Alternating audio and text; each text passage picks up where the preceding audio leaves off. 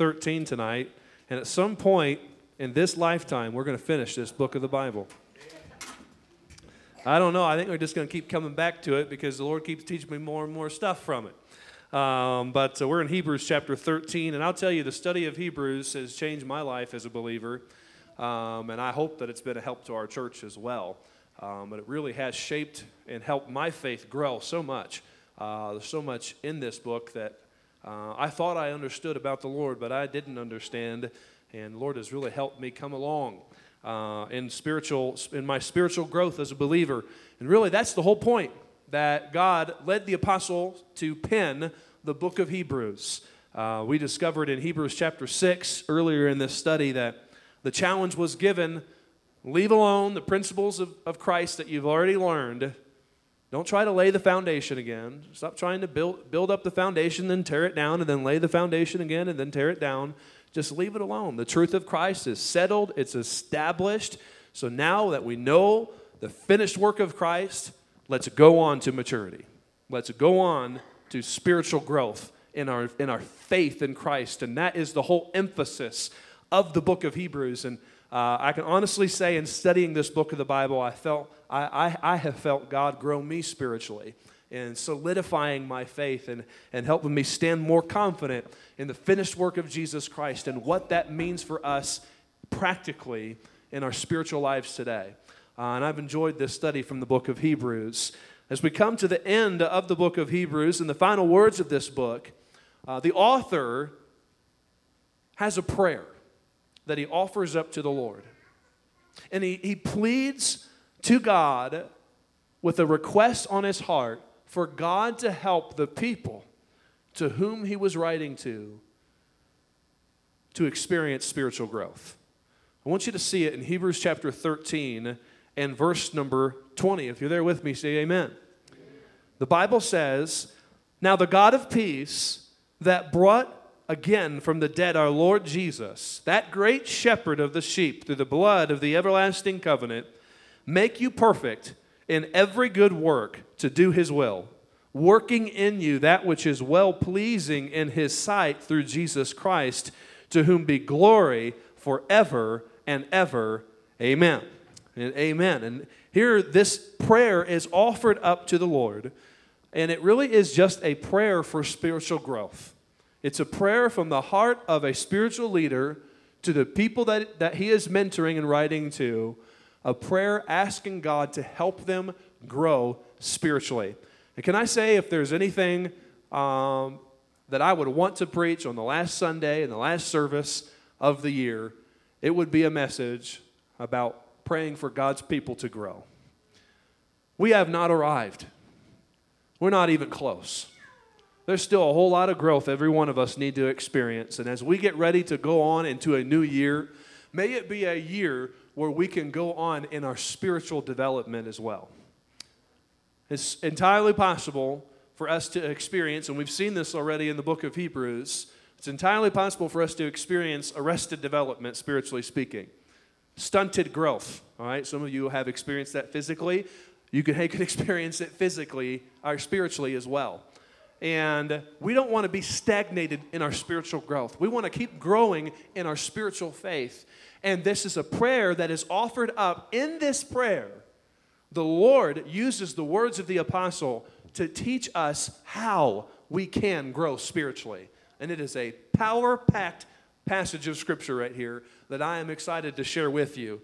And I don't know why God has returned my heart to this theme. A couple Sunday nights ago, we spoke about spiritual growth from 2 Corinthians chapter 3. Now we're back on it here in Hebrews chapter 13. But I pray you open your heart to the Lord. And I want to pray and ask God to speak to our hearts as we dig into this passage of Scripture here, because in the words of this prayer for the saints, the Lord teaches us three critical components involved in our spiritual growth, or our sanctification is the Bible word for it, as believers. And I want to clarify what sanctification is before we jump into this. But before we even do that, why don't we just take a minute to pause and pray and ask God to speak to our hearts. Our Father, we come before you tonight, and Lord, you know that we need your help to be able to convey these deep spiritual truths. And you taught me some things from these verses. Not nearly all that's there, I know, but you, Lord, you've given us enough to be able to convey some truth that I believe will be helpful for all of us in our spiritual growth. And I pray, Lord, we'd see tonight where spiritual growth really comes from. And, Lord, we get away from self-help methods and really just defeating methods and seeking growth in the new year. And that we would allow you to grow us spiritually to the place you'd like us to go. And help us to live by faith and not by our own flesh and our own strength. And I pray, God, that you'd use this message to help to that end. Your Spirit would move in our hearts. With these things we pray in Jesus' name. Amen and amen. Spiritual growth or sanctification. What is it? We've already studied the idea of sanctification because the book of Hebrews has a lot to tell us about that very thing. And before we dive into what these verses have to tell us about spiritual growth or sanctification, I think it's important we remind ourselves what that really is. Sanctification, listen to me, is a once-for-all act of God that daily impacts the life of the believer. I'm going to say it again. Sanctification is a once-for-all act of God that daily impacts the life of the believer. Go back to chapter 10 with me if you would, Hebrews chapter 10, and we'll look at verse number 14. The Bible says there in Hebrews 10 and verse 14, "For by one offering he has perfected forever them that" what? "Are sanctified." Now the words used in that passage of Scripture describe a once-for-all act. And that's what it's talking about in the context of the verse. One offering, a once-for-all sanctification. That's what the Scripture conveys to us. And there are many other passages we could go to. We have labored to communicate this in weeks past in this study, and I'll not labor to do that now, but the Bible does make clear to us that our sanctification is a once-for-all act of God that has a daily impact on our life as believers as we walk through this world. The word sanctification, it speaks of being set apart to the Lord. That's what sanctification is. And the Bible often refers to us as believers as saints. The word saints is the Greek hagios, and it speaks of the set apart ones or the holy ones. What makes us holy? Well, God makes us holy. Why are we holy? Well, it's not because we have deserved that title. God makes us that way because God sets us aside for himself when we put our faith in him. That's what makes us saints. He sets us apart. We are the sanctified ones. That's the privilege of being called a saint of the Lord. And so what makes you sanctified is the fact that God has set you aside or set you apart as his own. And what a blessed thought that is. I am a saint.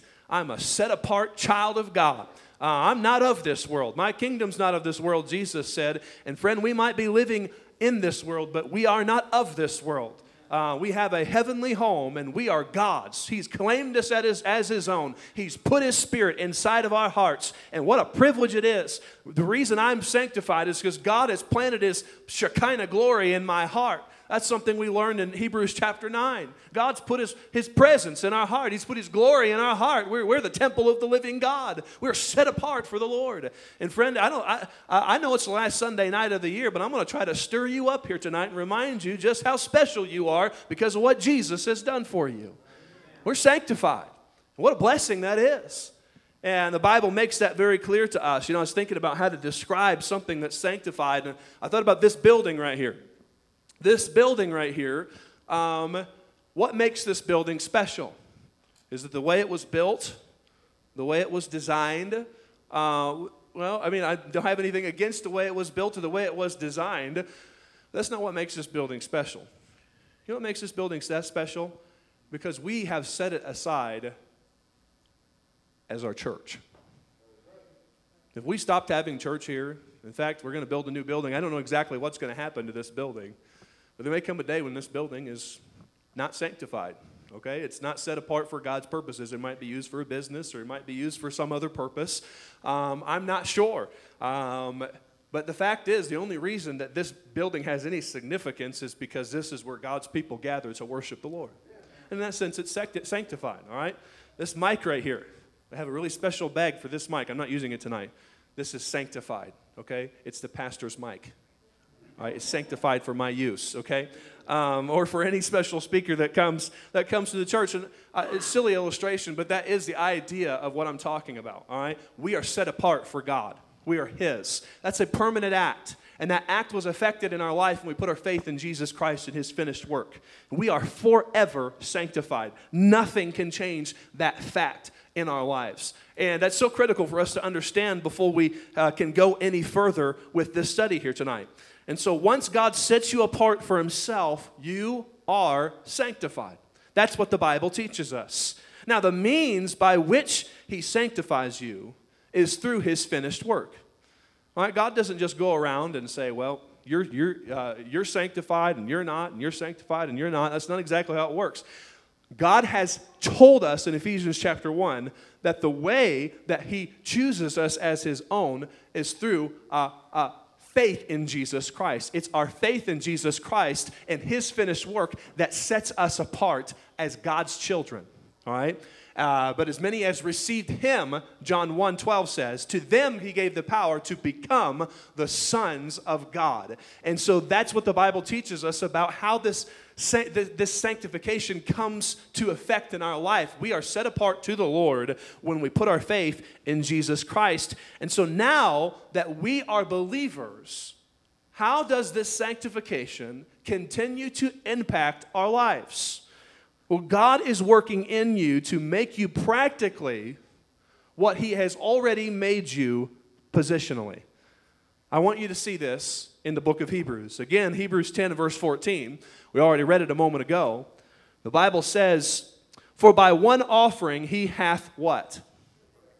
Perfected forever them that are sanctified. Perfected forever.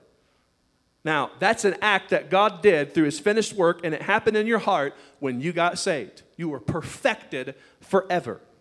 But you go on to chapter 13 and verse number 20, or let's just read verse number 21 for sake of time. The Bible says here that the God of peace, He will, in verse 21, make you perfect in every good work to do His will. So in one verse it says you're perfected forever. In the next verse, it said, God will make you perfect. You see the difference there? The Scripture conveys two things that aren't contradictory. They're actually two sides to the same coin, two parts to the same process. And I think this is what's so critical for us to understand about the essence of spiritual growth, the essence of sanctification in the Christian life. You're perfected forever. And then when Jesus perfects you forever through His finished work, He continues to work in your heart to make you perfect, to bring about that perfection in your life, practically speaking, in the shoes that you're walking in here today on this earth. And so I'm going deep down, but I'm going to bring this back up and make it a lot more practical for us here tonight. So in other words, God is using His finished work to finish His work in your life as a believer. I'll say that again. God is using His finished work to finish His work in your life as a believer. I told you at the beginning, God's not finished with you yet. He's still working on me. I used to sing that song when I was a kid. All right? And now, spiritually speaking, I've already been made perfect. And nothing can change that fact. But practically speaking, God is still doing a work in my life to conform me into the image of Jesus Christ.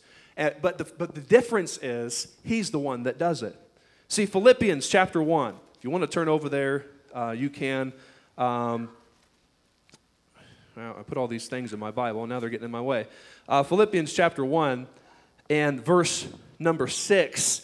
It says, we can be confident of this very thing, that He which has begun a good work in you will perform it until the day of Jesus Christ. God has began a good work in your heart, and He is going to continue to perform that work, to bring that work to pass until the day that you are brought to glorification in heaven with the Lord. And that is a hope-filled verse there, because I may falter and fail, but God never does. and God is continuing the work, and He will finish the work that He desires to perform in your heart and mine as believers. And so here is where we often get off track when we talk about the subject of sanctification. Listen to me closely on this. To think that you are more sanctified because of your performance is to insert a legalistic view into the process of sanctification. I'll say it again because I want us to get this. To think that you are more sanctified because of your performance is to insert a legalistic view into the process of your sanctification. We're going to illustrate this, and I hope to convey this in a clear way to you here tonight. But this is what we do so often when it comes to the matter of spiritual growth. And I'm using sanctification and spiritual growth as synonyms tonight. Understand that. This is where we get way off track on the subject of spiritual growth. All right? We come to the prospect of a new year, and we think, well, I'm going to grow more spiritually this year. And so I'm going to read my Bible every month. Wow. You must be really sanctified if you do that. I mean, seriously, the whole Bible every month. I'm going to pray for 1 hour every day. All right? And we make our list. Now, your goals may not be that lofty, but your goals may seem lofty to you, and you may think, I'm going to grow this way. By golly, I'm going to do it this year. I'm going to grow spiritually. And by the way, nothing wrong with reading your Bible, nothing wrong with praying more, praying longer, nothing wrong with any of those things. But if you think by your doing those things, you are going to grow spiritually, you are gravely mistaken. That is not where spiritual growth comes from. Self-effort is not where spiritual growth comes from. It's a work of God in your heart by His Spirit. That's what we'll see from our text here tonight. And so you can almost insert this spiritual legalism into the idea of your Christian growth or your sanctification based off of your own self-effort of being asserted into the process. Now, in the Old Testament, we see this because God's people were commanded over and over and over again to do something. I want you to see this. Let's go to Leviticus chapter 20. Leviticus chapter 20. Now, I didn't give you a handout tonight, so I'm actually making you flip back and forth in your Bible, all right? But hang with me here. Leviticus chapter 20 and verse number 7. We'll see this here. Look at what the Bible tells, the Lord tells the people to do here in the law. Let's read the verse out loud together. You ready? Let's begin. Sanctify yourselves, therefore, and be ye holy, for I am the Lord your God. Turn a couple chapters back. I'm supposed to read this one first. Leviticus chapter 11, and let's see here, verse number 44. Verse number 44. It says, For I am the Lord your God, ye shall therefore sanctify yourselves, and ye shall be holy, for I am holy, neither shall ye defile yourselves with any manner of creeping thing that creepeth upon the earth. I didn't go through and count it, I should have. But over and over and over and over and over again, the people in the Old Testament, according to the law, were commanded to do something. Sanctify yourselves. Set yourselves apart. And all of these rules were given about how they were to follow this process of sanctifying yourself.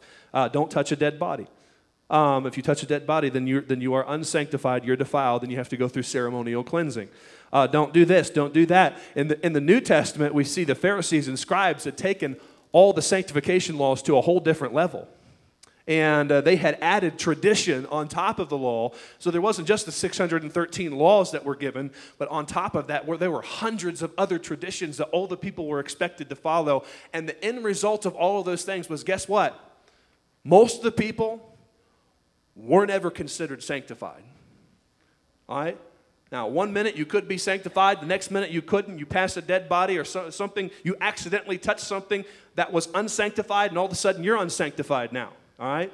And all of these rules and systems made it almost impossible for someone to continually live in a state of being sanctified or set apart to the Lord. And they were commanded to do something here that they could never uphold in any type of permanence for themselves. Do you understand what I'm saying here? Are you with me here tonight? That's what they were commanded to do in the Old Testament. But listen to me. The gospel is that you can't sanctify yourself for God So God has made a way for you to forever be sanctified through the finished work of Jesus Christ. That's what the gospel is. And now it's not up to me to uphold this process. It's God who works in me to bring about this process of sanctification in my life, this process of spiritual growth in your life. And so now your self-effort doesn't make you more or less sanctified. It is the finished work of Christ that sanctifies you, not your own works. And that is so critical to our understanding about what we're going to look at here tonight. So practically speaking, and this is important for me to bring out here, practically speaking, God desires for the ones that He has sanctified to be like Him. All right? In other words, God doesn't sanctify us, set us apart for Himself, and says, okay, live however you want. Shall we continue in sin that grace may abound? Well, God forbid. No. No, God does want us. And the Bible does say in the New Testament, be ye holy, for I am holy. That's in there. And that is something that is emphasized in the Scripture. But the difference is, it is not us trying to be holy by self-effort anymore. We have been given a source of power within our hearts that enables us to do what we never could do in our own power before. And that is the Spirit of God that He's planted in our hearts. He's the one that brings about spiritual growth. He's the one that enables us to be able to grow spiritually. And that is so critical for our understanding, because you are not going to grow spiritually in this new year because you set a rock star list of goals for yourself. I'm all for goal setting. But if you think your goals are going to be what does it for you, then you are gravely mistaken in your spiritual understanding. Only so far as the Spirit of God uses those goals to help you grow will they ever help you grow. And I do think it's important that we clarify the difference between those things. And so God designed spiritual growth or sanctification in this way for a specific purpose. And here's the purpose that we're going to see in the text in just a minute. The reason why God has designed it to where you can't, through your own self-effort, do a bunch of things to make yourself more sanctified, to make yourself grow more spiritually, is because if that was how it took place, guess who would get the credit? You would. You know what? I worked really hard this year, and I really became a better Christian. You say, well, I wouldn't do that. Well, friend, you're a human being, okay? Yes, you would. And you may not intend to do that, but that's just how we're wired. But God made it impossible for us to be able to do this on our own. So He said, no, guess what? You need to die. You need to die. And then let my life be born inside of you. And then my Spirit will enable you to do something that you never could do on your own. And that's live the Christian life. And that's experience Christian growth. God's Spirit is the only way that you would be able to grow in this coming new year. And so as the apostle prays in this passage of Scripture, he refers to all of these things that I'm talking to you about. And he brings this across in a much simpler and a much more profound way than what I've been able to communicate to you in a few words here tonight. But what I'm trying to get across to you before we even look at the text here tonight is that it is not you working really hard to be more like Jesus that brings about spiritual growth. Rather, it is God's Spirit transforming you to be less like you and to bring out more of Christ through your life. The gospel in you. That's what the real good news is. All right? It's not just good that we can be saved from our sin, but now as we walk through this world, God plants Himself in our heart to give us permanent victory over sin as well. And that's where the source of spiritual growth really comes from.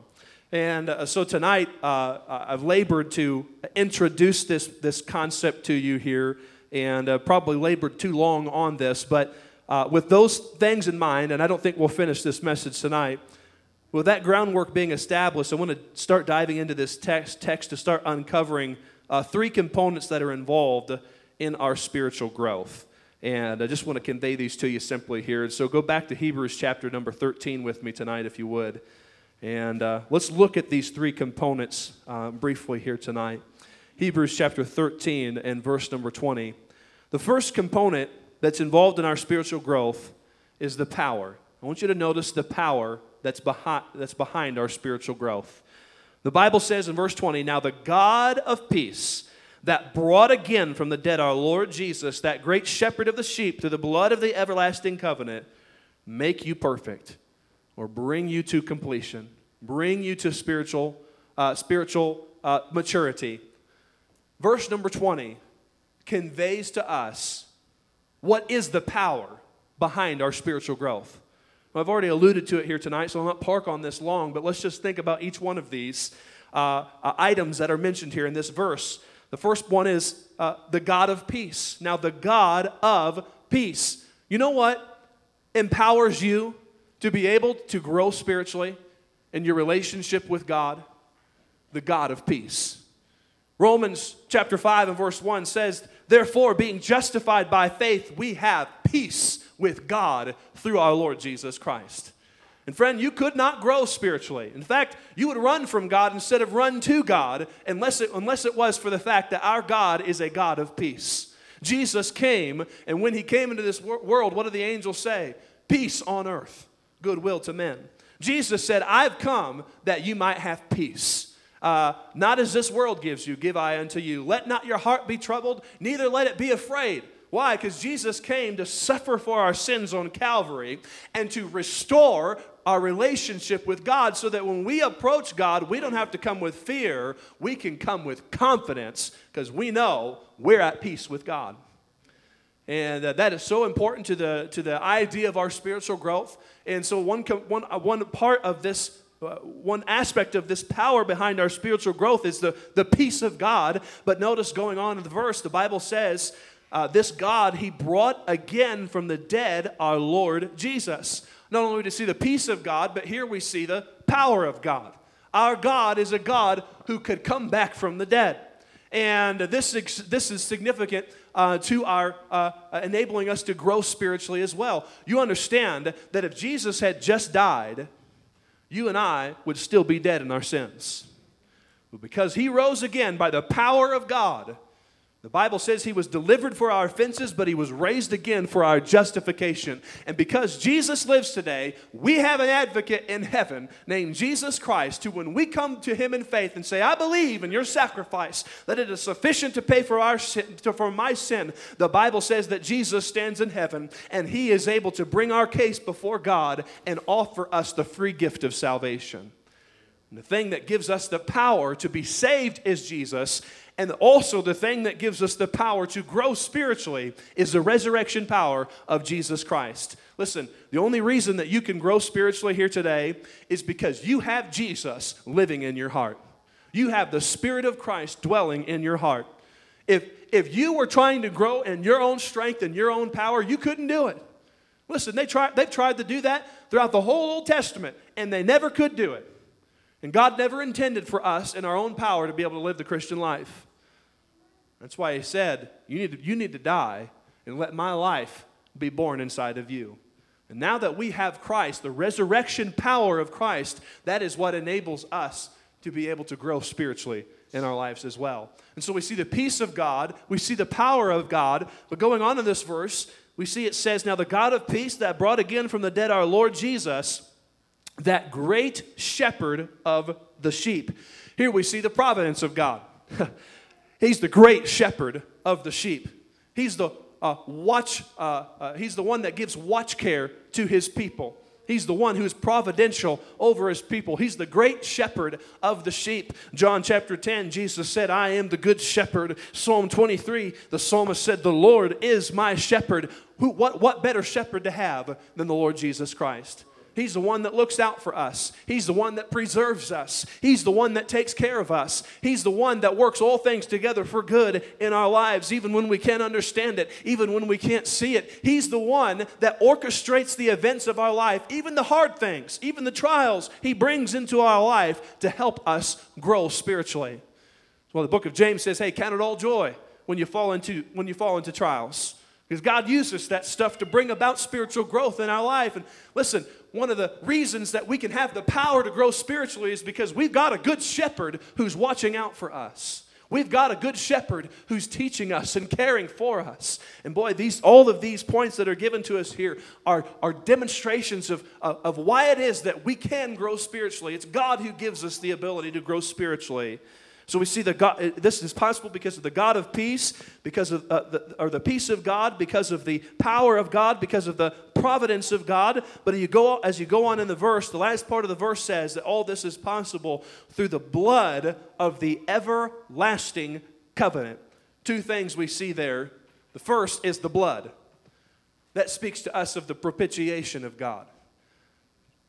1 John chapter 2 and verse number 1, the Bible says, if any man sin, we have an advocate with God, Jesus Christ the righteous, and he is the propitiation for our sins. And not for ours only, but for the sins of the whole world. Jesus Christ is the propitiation. What that means is, he is the satisfactory payment. When God looks down on us in our natural state, all he sees is a sinner. But when we put our faith in Jesus Christ, Jesus looks on our account, and what he sees is paid in full. Jesus has done what was necessary, suffered on Calvary for our sins, and paid the price of punishment that we deserve for our sins. You know what makes it possible for us to grow spiritually? The blood. That's what makes it possible for us to grow spiritually. That blood that sanctifies us forever. That blood that was shed, that brings us into a relationship with God. That's where our spiritual life began, was at the foot of Calvary through the shed blood of Jesus Christ. And that's where our spiritual growth continues to be made possible. It's through the blood of Jesus Christ. So the Bible says it's through the blood, and then it says of the everlasting covenant.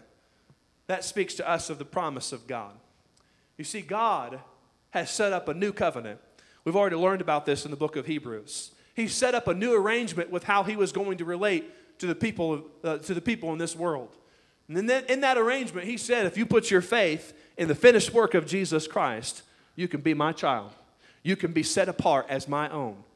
And now when we put our faith in Jesus, he gives us the power to be able to grow spiritually. And boy, that's not just ours by any other measure, but it's ours through the very promise of God. It's an eternal covenant. That promise God has made to us is never going to go away. It's going to last forever. It's an eternal covenant. And so the first component we see that's involved in our spiritual growth here is the power behind our spiritual growth. It all comes from God, from the peace of God, from the power of God, from the providence of God, from the propitiation of God, and from the very promise of God, this new arrangement that he's set up with us as believers that makes it possible for us to grow spiritually. Your spiritual growth will not come from you. It will come from God if you're going to grow at all in this new year. The apostle prays, God, I want you to be with these people and help them understand that they need you to grow spiritually. That's the first part of his prayer. So we see the power behind spiritual growth. The second component I see here tonight is the process of spiritual growth. The process. Now go on to verse 21. If you're still with me tonight, say amen. Y'all a little tired this last Sunday night of the year, all right? Verse 21.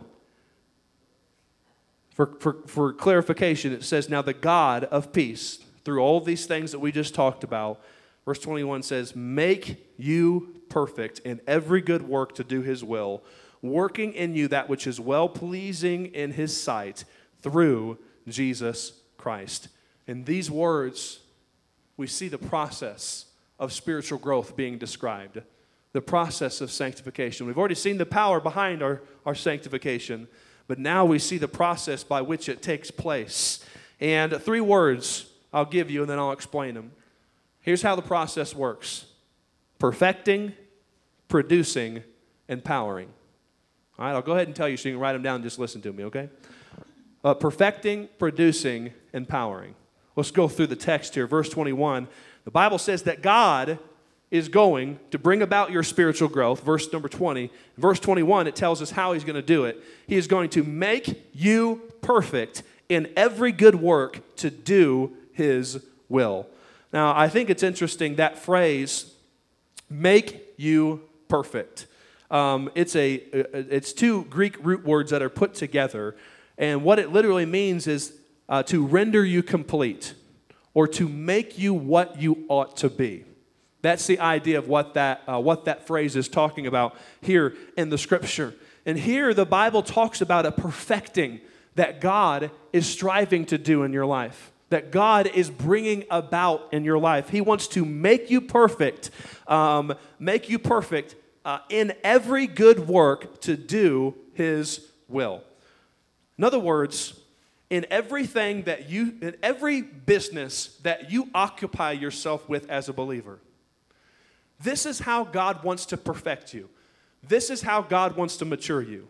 In every business that you occupy yourself with, He wants to enable you to do His will. It's really that simple. You know, Jesus prayed in Gethsemane a great demonstration of a prayer that we ought to pray every day as a believer. Not my will, but thine be done.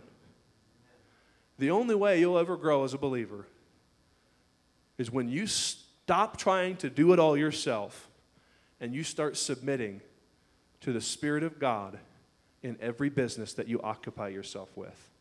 In every good work, God wants to make you perfect you to do His will. He wants to bring you to a place where you stop trying to do it yourself, you stop doing it your own way, and you start letting Him have control. That's what Christian maturity looks like. All right?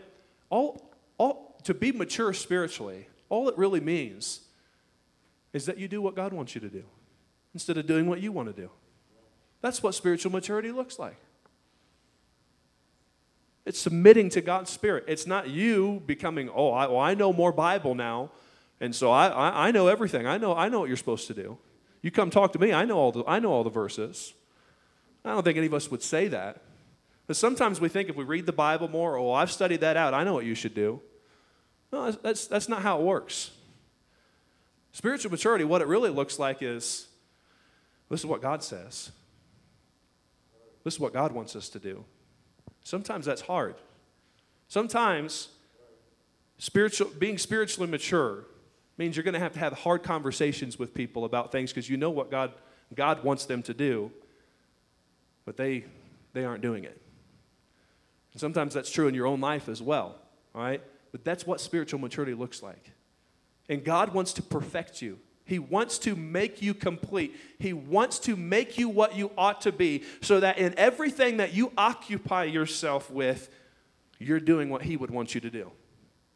That's where God's trying to bring you to. And so what's the process of spiritual growth look like? Well, it looks like God working in your life by His Spirit to help you do what He wants you to do instead of doing what you want to do. That's the first element of it. So He's doing a perfecting work. The second word that we see in this passage is producing. Look at verse 21 again. He wants to make you perfect in every good work to do His will. And then the next word is what? Working in you that which is well-pleasing in His sight. Now that word working in the Greek, it literally means producing. He's bringing about a work in your life. He's producing something through your life. And boy, we get this backwards so often when we think about the subject of spiritual growth. All right, we think that if we read our Bible more and go to church more and do all the things that we're supposed to do, that we'll start producing. All right, that's how it often works in the secular field, and so that's how we think it's supposed to work in the spiritual field. And I've heard people preach and teach about John 15 and say, well, if you would just abide in Christ more, then you'll produce more. The problem is we've got that reversed. Okay, it's not about you abiding in Christ, it's about Christ abiding in you. That's what brings about spiritual growth. It's God that completes the work in you. It's God that brings about the good work in your life. And it's God that is producing this spiritual growth that's being prayed about in this passage as well. Look at it again. It says working or producing in you that which is well-pleasing in His sight. Here's how we want to live the Christian life. I want to find out all the rules, and I'm going to try my hardest to live a life that's pleasing to God. Now, on one side, there's nothing wrong with trying to do what's right. The problem is you'll never be able to do it as well as you'd like if you try to do it by yourself. But if you let God work in your life and work in your heart and change you from the inside out, you'll naturally, by your growth as a believer, fulfill the things that God wants you to fulfill in your life. See, God wants to help you grow to a place where you are producing that which is well-pleasing in His sight. If you try to grow the fruit on your own, you won't do it. Or you'll grow some fruit, but it won't be the kind of fruit that you're wanting to grow. I'll just put it that way, okay? But if you let God work in your heart, it takes patience. It takes a lot of submission. A lot of you saying, okay, God, I'll get rid of that. Or, okay, God, if that's what you want me to do, I'll surrender to that. But if you let God cut away areas of your life and prune you and work on your heart and work on your life in this coming year, I'll tell you something. You'll sow a spiritual harvest in your life. God will bring forth spiritual fruit from your life. The fruit of the Spirit is love, joy, peace, long-suffering, gentleness, goodness, faith, meekness, temperance. Against such there is no law. And God wants to bring that fruit about from your heart in your life. But it won't come by you going back to your flesh to try to bring it about. The works of the flesh are manifest. That same passage in Galatians 5 says, and it goes through and gives a whole laundry list of horrible things. You try to do it in your flesh, that's what you're going to produce. You surrender to the Spirit of God. You let Christ bring about this growth in your life in this coming year. You'll enjoy a spiritual harvest. And it'll all be from Him. And so we see a perfecting in this passage. We see a producing in this passage that comes from the Lord. And the third thing I see here about this process of spiritual growth is a powering. How does God bring about this perfecting? How does God bring about this producing of fruit in our lives? Well, verse number 21 tells us here that it is through Jesus Christ. It's through Jesus Christ. Jesus is the one who gives you the power to be able to see spiritual growth take place in your life. And that's the process of spiritual growth. Jesus, His finished work is working in your life and making it possible for you to be perfected and for you to produce spiritual fruit in your life. That's how it all takes place. And so we see the power behind spiritual growth. We see the process of spiritual growth, but the final thing I'll say, and we'll be done here tonight, we see the purpose of spiritual growth. Why does God do all this way? Wouldn't it be easier just to give us a whole list of things we're supposed to do and make us do it or take us out? In my mind, that seems a whole lot easier, but God is a lot more long-suffering and patient than I am. And He has a grander purpose in mind. Here's the purpose. Last part of verse 21. Let's read that last part, last phrase together. To whom be glory forever and ever. Amen. You know what the purpose of spiritual growth is? The glory of God. So that God would be glorified. We know this about salvation. We are totally wicked sinners, cannot possibly save ourselves. And we need Jesus Christ to save us. When we put our faith in Jesus Christ, He gets all the credit. He gets all the glory because He's the one that does the saving. Then we get saved. We want to turn around and we want to take the credit for our spiritual growth. Okay? We are glory hogs as human beings. We like credit, we like acknowledgement, and boy, we rob God of His glory all the time. But as believers who are striving to grow spiritually, we are I know I am. I'm so often guilty of this. And I catch myself all the time struggling with this. But we're glory hogs as human beings. But just as much as our salvation was only possible by the finished work of Jesus Christ on our behalf, so is our sanctification. The only reason that I am set apart for God, that I reflect anything of Christ in my life, is because of God's Spirit working in my life. It is not because I'm a great, deeply spiritual person. It's not because I tried to keep all the rules and I've become a better of my own effort. It is all the grace of God through my faith in Jesus Christ. And so if spiritual growth does take place in your life, it will only come from God. And the reason God designed it that way is so that He gets all the glory, so that He gets all the credit. Friend, if you've grown spiritually this year, if you have learned something new about the Scripture that you'd never seen before, and I tell you, it was God that did that. It wasn't you. You say, well, I studied the Bible more. Well, good for you, but you could read the Bible every month this next year and not get a doggone thing out of it unless God speaks to your heart.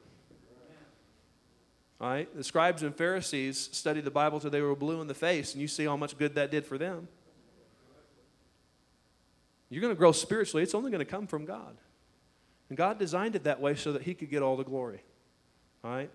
One more passage of Scripture, and we'll have to be done tonight. 1 Corinthians chapter number 1. 1 Corinthians chapter 1. And verse number 23. 1 Corinthians 1, verse 23.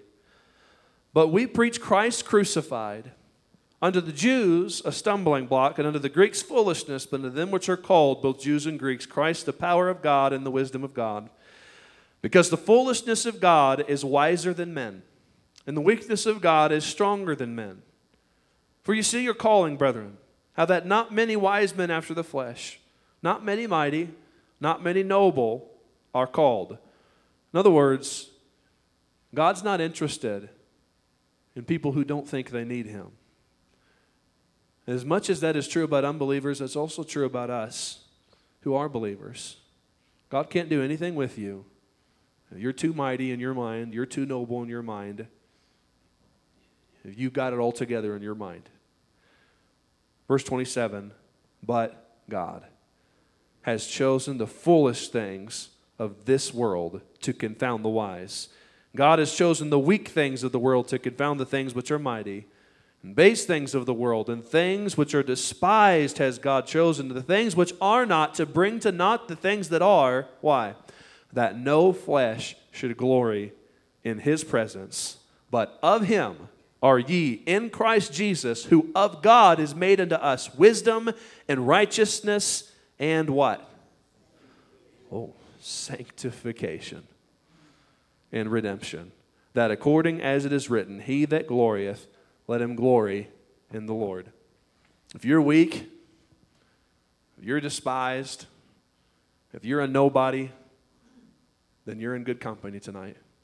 God can do something with you. God can help you grow. You're able to understand your true condition and how much you desperately need Him. God can do something with you. And in the end, He gets all the credit. And He gets all the glory. And that's what He desires more than anything else in this world anyways. And yes, you saw it in that last verse. God has made Christ for us our sanctification. That's our source of spiritual growth. That's what He's made Christ for us. He's the source of it all. And friend, if you want to grow in this new year, nothing wrong with making a list of growth goals. I think that you should. And we'll talk about that more later. But in all of it, don't forget, the only way you're going to grow anyway, spiritually this next year, is as you submit to the Lord and let Him bring about that growth in your life. It's not your effort for Him to be more like Jesus that makes you grow spiritually, but it is your surrender to Him to let Him bring about that spiritual growth in your heart. That is what will allow you to grow spiritually in this new year. Let's all bow our heads and close our eyes together. Our heads are bowed, our eyes are closed. We're going to have a moment of invitation here tonight.